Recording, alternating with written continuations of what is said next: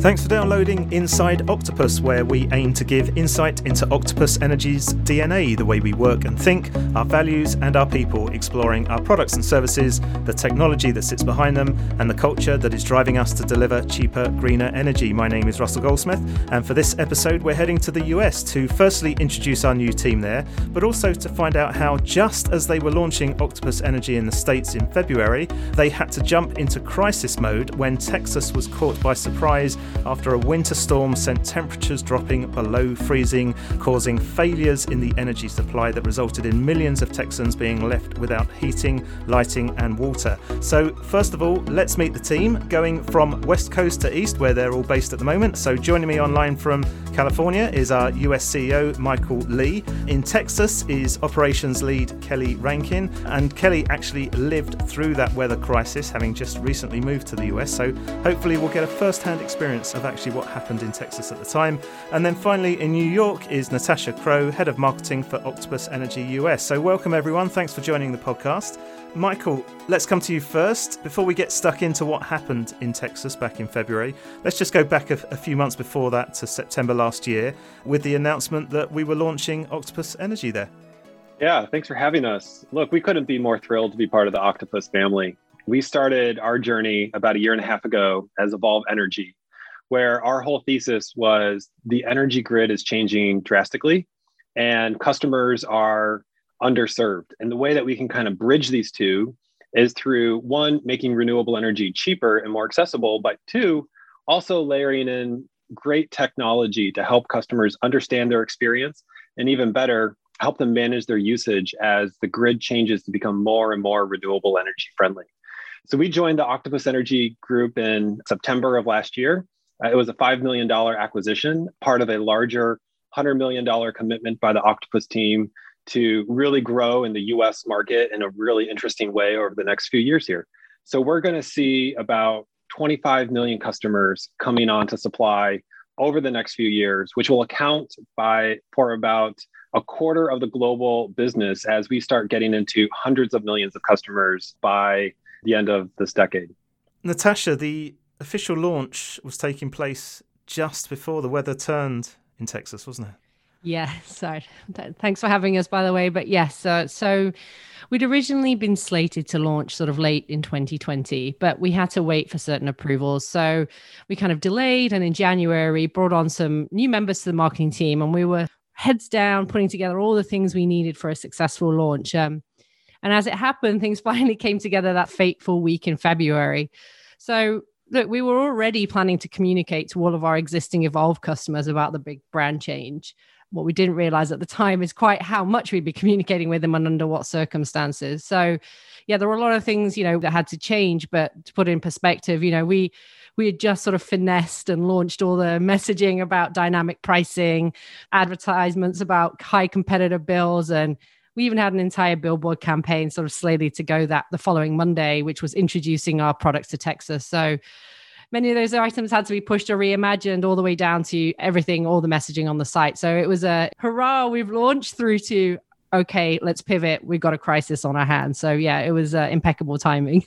I was going to say, as if one pandemic going on due to COVID wasn't enough of a crisis for right. you. Yes. You chose that time to launch as well. I did say that. I said, I think to my team, I was like, I think on our gravestones, we will have, we launched a brand during a pandemic remotely during an energy crisis. So that. Kelly, let's bring you in at this point, because as I said, in my opening, you're actually living through it there in Texas. You moved to Texas from the Midlands here in the UK, where I'm based. So you were obviously already working for Octopus Energy in the operations team there. But I bet you didn't think when you moved to Texas you'd be heading into a winter storm. No, definitely not. If anything, I was worried about would be the hot summer weather. When I first came to Houston, someone had told me that in Texas the weather is either hot or hell. So I really wasn't expecting a winter storm. Not at all. And I have spent some time over here in the past years when I've been studying. One of the reasons I pushed myself and my manager helped me get this role in Houston was actually I lived here for a year in the past when I studied. But yes, I had been working with Octopus Energy for 3 years in the UK So straight out of university into operations, and I became a team leader in operations in Leicester, which is the hub of our operations for Octopus, as you'll know. And then this opportunity presented itself. And so in that time, you must have seen such a huge change in the business. So obviously, from when you started with, I guess, just a couple of 100,000 customers to what the business is now serving. Definitely, yeah. So I was there in the midst of Brexit, where we were moving from Juniper to Kraken, which is technology we're so proud of now. And we had 300,000 customers when I first joined. So a very small customer base compared to what we are now representing in the UK, certainly. The change has been phenomenal over the year, but certainly that Octopus spirit is still there. And it's really great that we can bring that over to Texas as well. And so, come on then, talk us through what happened when this unexpected snow fell. Sure. So we'd heard rumour that, we checked the weather report and there was due to be snow in Texas. So we were somewhat prepared.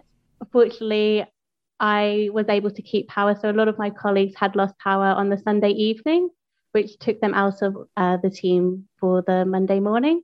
I managed to keep my power through Monday and half of Tuesday. All this time, we knew that the power was subject to go at any point. So I felt really fortunate that I had opportunity to prepare personally. And during that time, we were just getting everyone trained up in the operations team. When the power did go, it was so cold. So in Houston, it's the hottest part of Texas, one of the hottest parts of Texas, and we got to minus 10 degrees. The buildings here as well, they're not built for that kind of cold weather. So everything's reliant really on electric, and the normal purpose for that would be for air conditioning. But instead, we found the opposite problem where we'd lost the electric. We were living in a property that wasn't built to withstand this kind of weather. And it was at points where you could just see your breath. It was hotter to be outside almost, or it felt that way for a lot of the time. And there was icy rain. So it wasn't quite this beautiful winter wonderland. It was felt more hostile than that. I was going to ask, I mean, how scary is it when you've got no access to heating or power? Did you hear of any horror stories at all from any people that you knew or worked with? Yeah, so a lot of people lost power and water.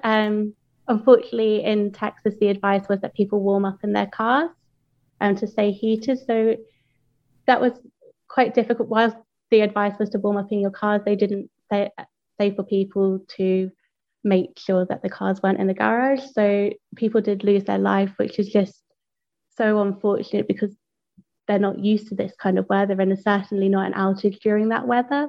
So it's really shocking headlines. And when you compare what you're going through to that, it's really nothing to complain too much about. But then if you do see your own reality, where we were all wearing like 7 layers, I think I had at one point, of jumpers just to keep toasty or some level of. It was really difficult. And we didn't know when the power would come back. When the power did come back on the Wednesday evening, there was a great sense of relief. My partner tested the water to see if it would come on, and we managed to get hot water, and it was the most euphoric experience. Just to get clean and warm again. It was something that I hadn't felt for that 33 hours. Oh my God. Michael, from an industry point of view, why did the system break? Yeah, so kind of a few highlights about the Texas grid. First, it's actually a really large energy consuming state, right? So about as much energy production happens in Texas alone as what happens in the UK. So it's a huge energy consuming state. Now, at the same time, it's isolated from the rest of the country. So there are effectively 3 grids. There's an East grid, a West grid, and then there's a Texas grid. And so Texas is, for all intents and purposes, not really electrically connected to the rest of the US market.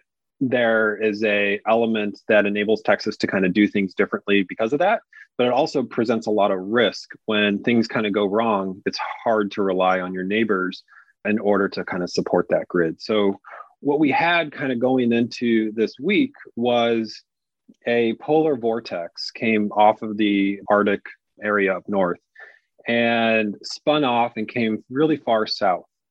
Now, parts of Texas are as far south as Miami, Florida. So you can imagine that this subtropical climate is not well built for getting hit with cold weather. It's actually built for very high temperatures and not very cold temperatures. That is kind of compounded by the fact that there's been a lot of growth in oil and gas production in the western part of Texas over the past decade or so. And we've realized through this event how interconnected the natural gas industry is to the electrical industry, and how it's not really built for the extreme events of winter when people need heating in their home from natural gas as well as electricity production from natural gas. What would you say to some of the arguments against renewable energy in like extreme weather conditions like this? Because, obviously before this, podcast, I was doing my research on everything that's happened there a couple of months ago. And there was talk about, solar panels being covered in the snow or wind turbines freezing up. What's your response to things like that? Yeah. So look, I have a background in the renewable energy field prior to starting Evolve Energy. So historically, I've been part of wind projects that were built in Maine and all across various northern climates. This industry of renewables is fully able to build projects that work well in cold climates, especially at the outset when that's what the project is designed to do. I think what we saw here actually was a failure of fossil fuels. While every generation source had its issues, the largest one was the fossil fuel industry. We actually had what are called freeze-offs, or effectively when drilling areas freeze in its production prior to any loss of electricity in the western part of the states. And so as those started to freeze their production, we had lower and lower pressure within the natural gas pipelines throughout Texas. And at some point, we had to make a decision within Texas, that the broader grid had to make a decision, how we would prioritize that low amount of molecules that were in the system. Would it be residential home heating, or would it be industrial and electricity production? And so ERCOT, the state grid independent system operator, they actually have a standard set of procedures coming into these types of events. They do a planning exercise every winter to understand which assets are going to be available, what generation source can they rely on. And they actually, for these types of events, rely a lot on the natural gas side because there's not much solar that has been installed. There has been some wind, but when those were built, they were not equipped with cold weather packages. So based on the expectations that the independent system operator had coming into this event, they expected a significant amount of performance from the fossil fuel side. And unfortunately, they just did not perform, both because of the low pressure as well as freezing at those individual assets. With regards to wind and solar specifically, especially solar, what we saw was the few gigawatts that we do have installed so far in Texas, they actually performed as expected, and some days during the crisis overperformed, again, versus expectations. So what we saw was that, yes, the wind does blow, but more importantly, the sun does shine every single day. And those assets that were tied to the solar output were producing beyond expectations. And even our customers who have rooftop solar, those who had an electrical connection were injecting power back onto the grid to support the grid operations and getting paid a significant amount of money for doing so. Natasha, how did your team respond to everything that was happening? Yeah, look, as soon as we realized how severe the weather was going to be, which, as I say, was literally the day after we launched, the forecast went from bad to extreme. There was a number of emergency meetings. And what we quickly realized was that obviously we were about to very likely lose our entire ops team's capabilities because they were without power. So we, Kelly talked a little bit about this. She was, a big part of this, but my marketing team, basically had a crash course in systems training for how to be operations, how to be customer service. And during this period of time, as unfortunately the entire team dropped off and we're going through this awful event, myself and my team, we became the customer service front line. And bear in mind that none of us had been in that role before. So the first 15 minutes sort of on Monday morning, the phones were ringing off the hook. I mean, we had a lot of very scared, a lot of very curious, angry for all the right and wrong reasons. People just wanting to know what was going on, calling us as their provider.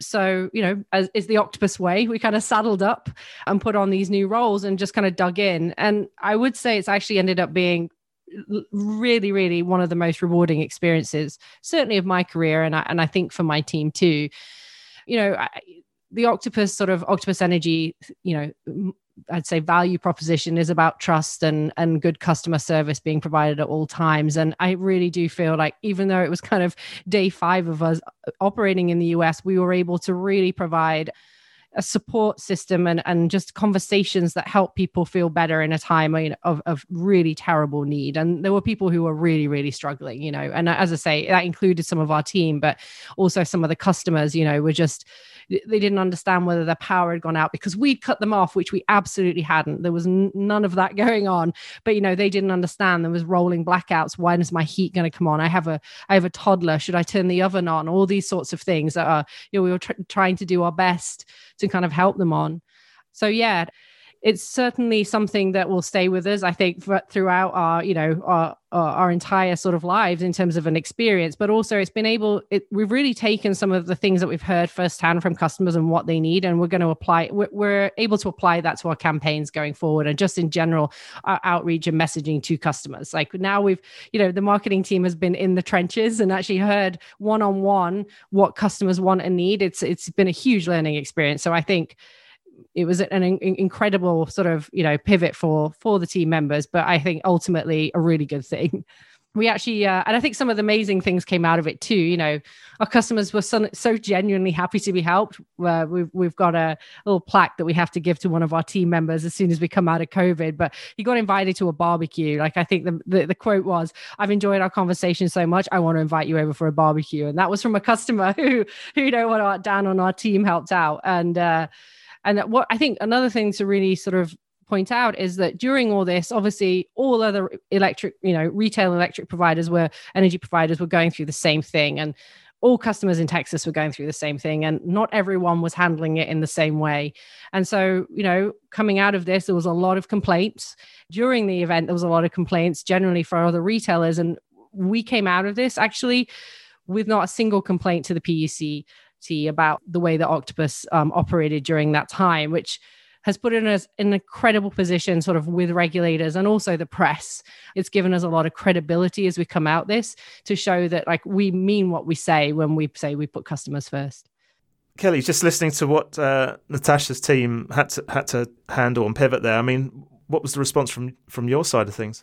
Yes, definitely. So Natasha's team showed great agility in being able to take on all this information. Usually in operations, we'll set aside weeks for the kind of training that they absorbed in about half an hour.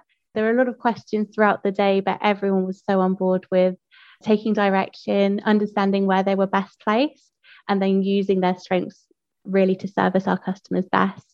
Actually, I'd like to add one thing that I don't think Natasha has highlighted, and I think it's just out of her modesty, is that the team that we all worked with was brand new, right? So the Octopus Energy US team grew from 5 people at the end of last year to now a couple dozen people. And while we were going through this crisis, the vast majority of the teammates that we had to deal with this experience only had a couple weeks on the job. So a big piece of that is, hiring wonderful people who have the same values. It's really hard to teach values. In fact, it's probably impossible to teach values. But if you bring people on board that just have the right values, then you can get through these crises together, even without training.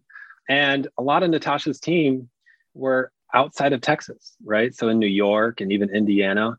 So we weren't going through it individually, but we saw the chaos and we said, how do we just drop everything that we do on the marketing side, on the engineering side? And how do we become the voice of the customer and answering phone calls and just figuring things out, even though we didn't have training in our formal systems of customer management. So it was a all hands on deck experience that nobody expected kind of coming into it.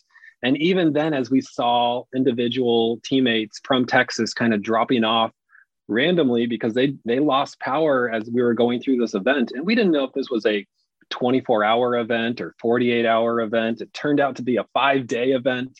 Like every hour was, just figuring out the fog of war, what was happening, what needed to happen, what would be our next backup system. And there was no formal playbook. It was just getting everyone into the same conversation to say, what can we do to support our customers?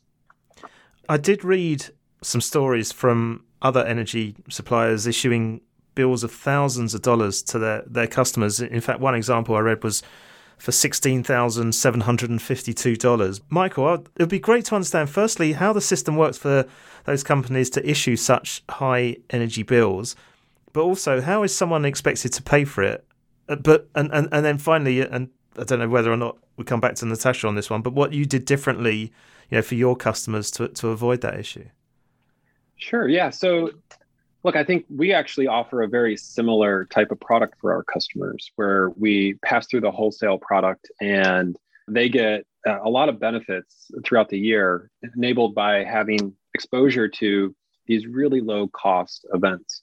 I think the reason why you haven't read about us in the paper is because we treated our customers right and we were able to really cap their exposure on those bills. But I think even before we talk about what we did, maybe we first talk about why that type of product is so important, because on the face value, yes, those types of exposures are dangerous for customers, and having a capping mechanism that protects them is important, but it's important for those types of products to also just genuinely exist as we go through the energy transition.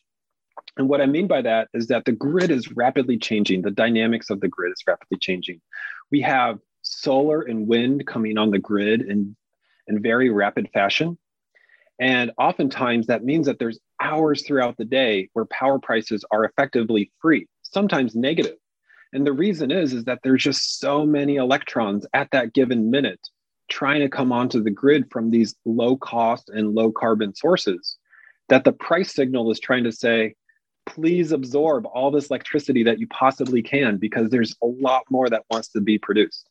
So that type of changing price dynamic throughout the day enables customers to not only save a significant amount of money on their bills, but also truly reduce their carbon footprint because they're able to use as much power during the times when renewables are actually producing electricity and reduce their usage when it's very fossil fuel intensive.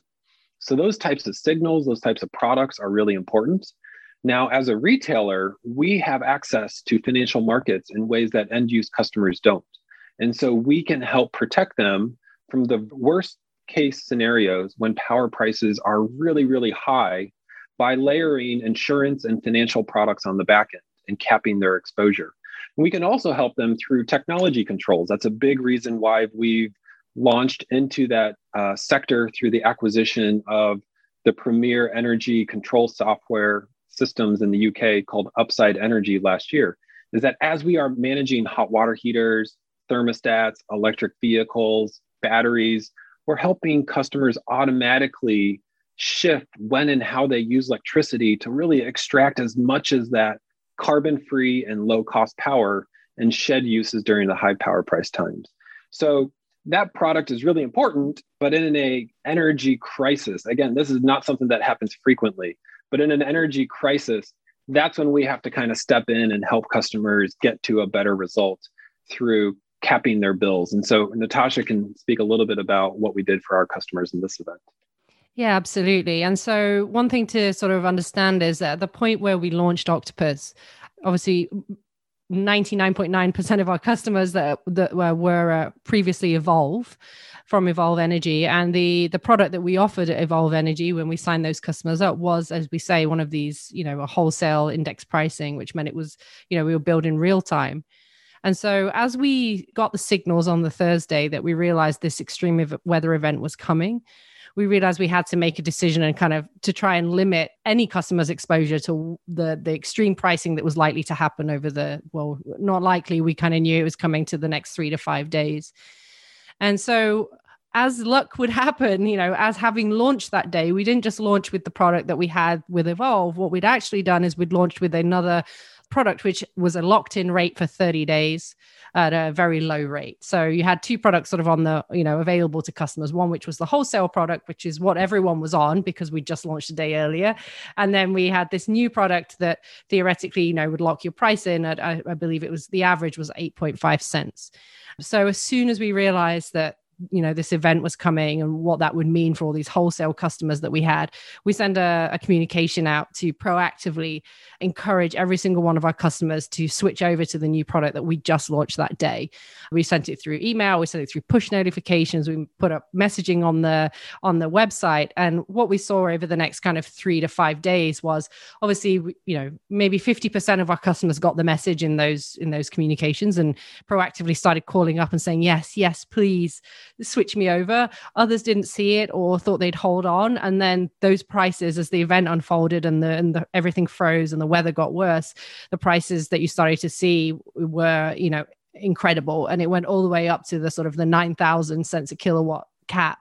And so people were seeing astronomical numbers on their bills. So then they were calling us sort of in absolute terror. Like, I have, $300 just for like yesterday's usage. What do I do?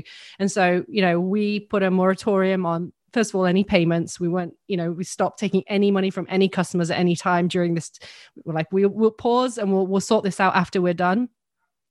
And then we also basically said, let's get you onto that locked, fixed rate as soon as possible so that, if you want to change back to the wholesale rate afterwards, that's absolutely fine. But right now we need to make sure and limit your exposure. So yeah, that's kind of what we did during the crisis. And we also took names and numbers of anyone who was, struggling financially and who we knew would possibly need a payment plan afterwards.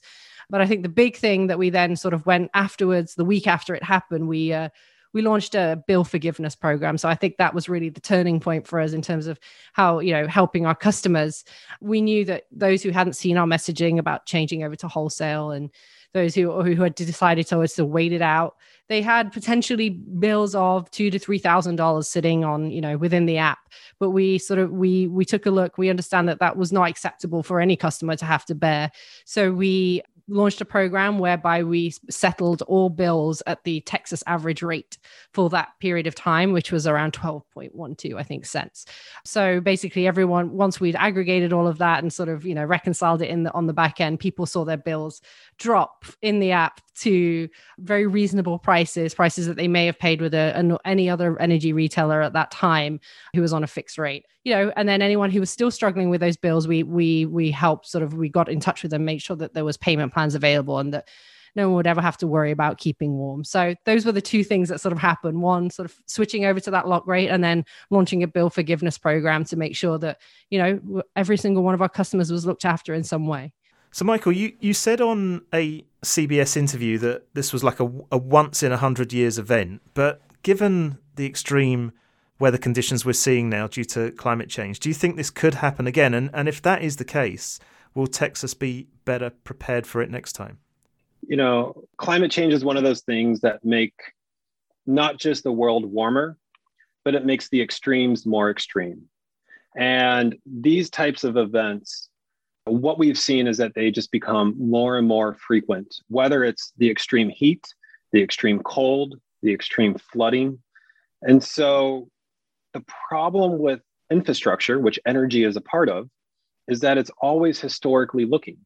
They look at how often does this exist and what do we need to build to? What are the design standards based on the events that we have seen in the past decade, 2 decades, or even 100 years? And that influences how things are built going forward. The reality is that the world is changing at such a fast pace, especially because of climate change, that the world over the next 3, 4, 5 decades will look very different than it did just 30, 40, 50 years ago. And so having systems that are agile and can adapt quickly will be the ability for us to enable us to be resilient around climate change. A big piece of that is that product that I talked about earlier that allows us to adapt to real-time changing grid conditions based on technology. But another big piece of it is just enabling people to understand that the world is rapidly changing and we all need to be comfortable with change because it's just something that's going to be forced upon us through climate change. Sure. I just want to finish off the podcast. Let's look forward. as we said at the top of the show, it's still very early days since you guys launched Octopus Energy in the US. What are your plans over the coming 12 to 18 months? Natasha, let's start with you then. Our main focus over the next 12 months is to continue to wow and acquire as many customers as possible in Texas. It's definitely where we'll be spending the majority of our energy and marketing dollars.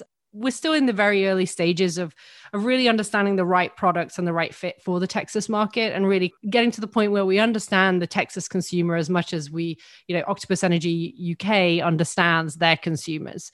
So we really want to get that right before we get too distracted with other regions. Having said that, of course, we are already planning sort of, domination. So our next moves are throughout the rest of the US, which I know Michael can divulge a little bit more on. Well, actually, before we come to Michael then, Kelly, how are those plans going to affect your team in terms of, the operations behind all that? So I think whilst we weren't intending to, and I don't think that we would ever want to go through anything like this again, what we have been able to show our customers and new customers is that we do have their back. And should any situation come to them unexpected, we are here to help with them. So just expanding that throughout the US, throughout Texas, showing that there is something to be said for being a loyal customer to a company, and a company will look after you, being a representative of that. And for our operations model and for our operations team to continue to help customers in that way. Michael, do you want to finish off then? What's your thoughts for the let's say the next, as I said, 12 to 18 months and maybe beyond as well? Sure.